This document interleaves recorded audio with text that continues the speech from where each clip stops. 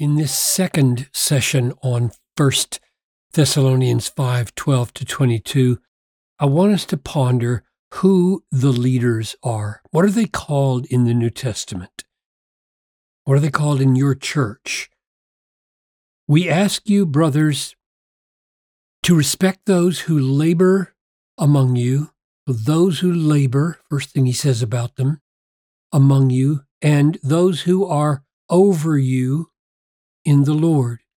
So I want to ponder that because that implies leadership, and who admonish you and esteem them very highly in love because of their work. So Father, as we focus for just a moment on being over others in the church, grant us to rightly understand how you have ordered your church in the New Testament. And I ask this in Jesus' name. Amen.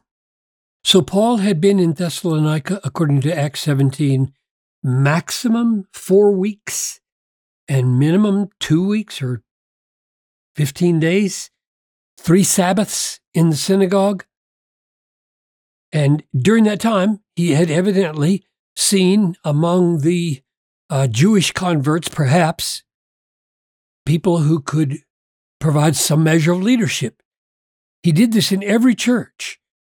And he did it within months of planting the church, it seems like Acts 14:23. And when they had appointed elders for them in every church with prayer and fasting, they committed them to the Lord in whom they had believed. So Paul did that on his way back from the missionary journey that he had been on where the churches were founded. It should be said quite explicitly that as we talk about the titles for who these people are, one title they never have in the New Testament, and that is priest. Priests are all Christians, 1 Peter 2:9. But you are a chosen race, a royal priesthood. This is all the church.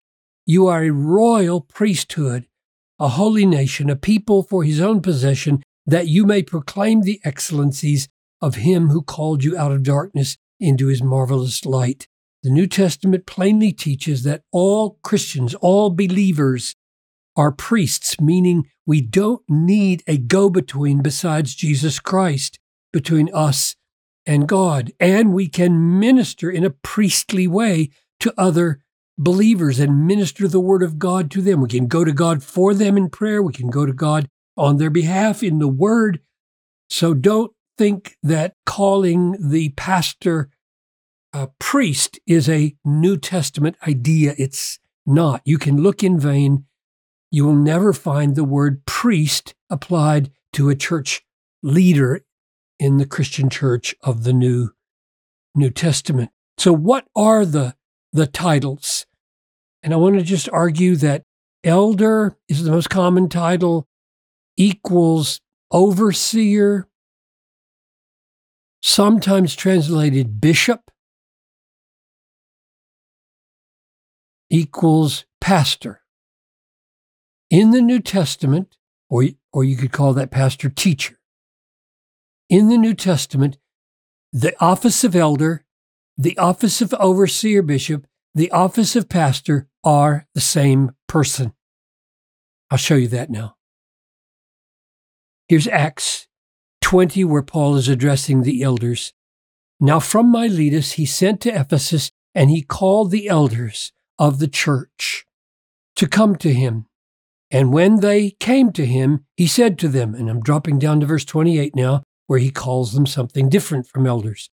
Pay careful attention to yourselves and to all the flock in which the Holy Spirit has made you overseers. Same word that's sometimes translated bishops. So the elders in Ephesus are called overseers. And the verb to describe what they do is to shepherd, from which we're going to get the word pastor. But I'll come to that in just a moment. To shepherd the church of God, which he obtained with his own blood. So elders and overseers in this text are the same group. Same thing here in Titus. I left you in Crete, Titus, so that you might put what remained into order and appoint elders in every town, as I directed you. If anyone is above reproach, the husband of one wife, and his children are believers. In other words, he's giving criteria for how to choose these elders. And his children are believers and not open to the charge of debauchery or insubordination. For the overseer, as God's servant, must be above reproach. So again, he simply replaces the word elder with the word overseer, or sometimes translated bishop. The one place where pastor occurs is here in Ephesians 4:11. Only once in the New Testament are the leaders of the church called pastor, or pastor is an English word for shepherd. Christ gave the apostles, the prophets, the evangelists, the pastors and teachers. This is translated shepherds now in the ESV, but shepherd and pastor are the same office, same meaning. Pastors and teachers to equip the saints to do the work of the ministry for the building up of the body of Christ. So, since in Acts 28, the overseers are to do the work of shepherding, then the one time that the term shepherd occurs as a noun, pastor, referring to leaders in the church, we may assume that they are the same as these folks, since these folks are the ones who do the shepherding, and therefore the shepherd and the overseer and the elder are the same. That's my argument. Elder, overseer, shepherd, pastor, all the same office, the same person. Notice it does not include deacon. Paul and Timothy, Philippians 1, servants of Christ Jesus, to all the saints in Christ Jesus who are at Philippi with the overseers and deacons.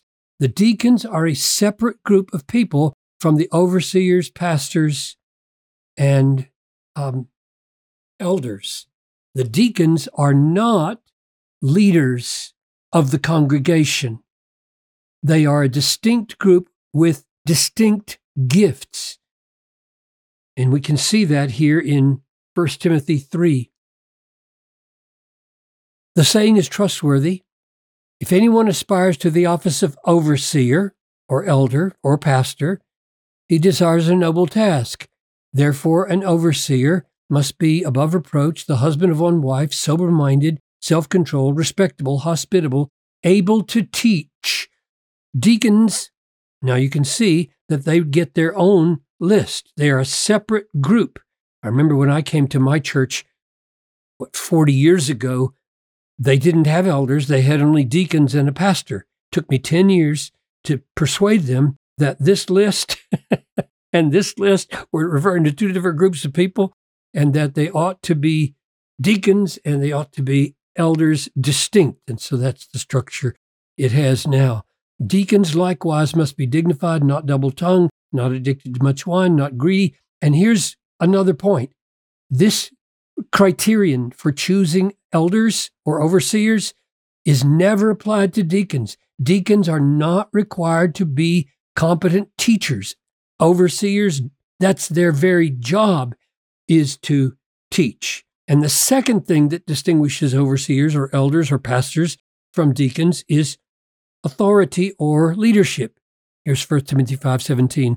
Let the elders who rule, now that word rule right there is the very same word as are over you in the Lord in 1 Thessalonians 5.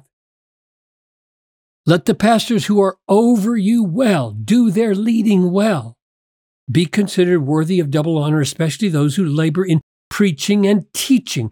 So here's ruling, here's teaching. That's what elders do distinctly from deacons. Deacons are never required to or have to be competent to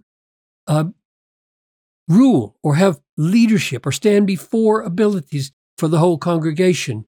And they are not required to teach. So when Paul says he's writing to the church in Philippi, to the overseers and deacons, They are distinct groups of people. And churches that are led by deacons, I would say, are simply not fully in sync with the New Testament teaching. The New Testament teaches that there are elders, and always plural. We don't know of any church in the New Testament that had a single pastor or a single elder. Elders are always a group. So in my church, by the time I was done after 33 years there, we had 40 elders. I was one. I had one vote with all the other elders. My job was to labor.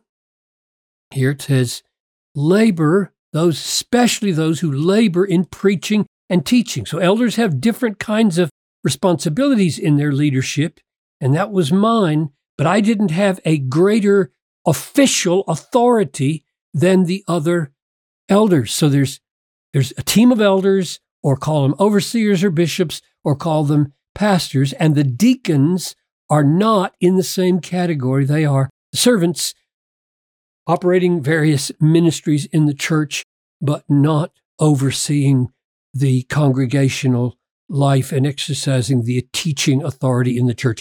All of that, just to give you a glimpse of what over you in the Lord meant when Paul was thinking that way here. We move forward to this issue of esteeming them highly in love because of their work next time.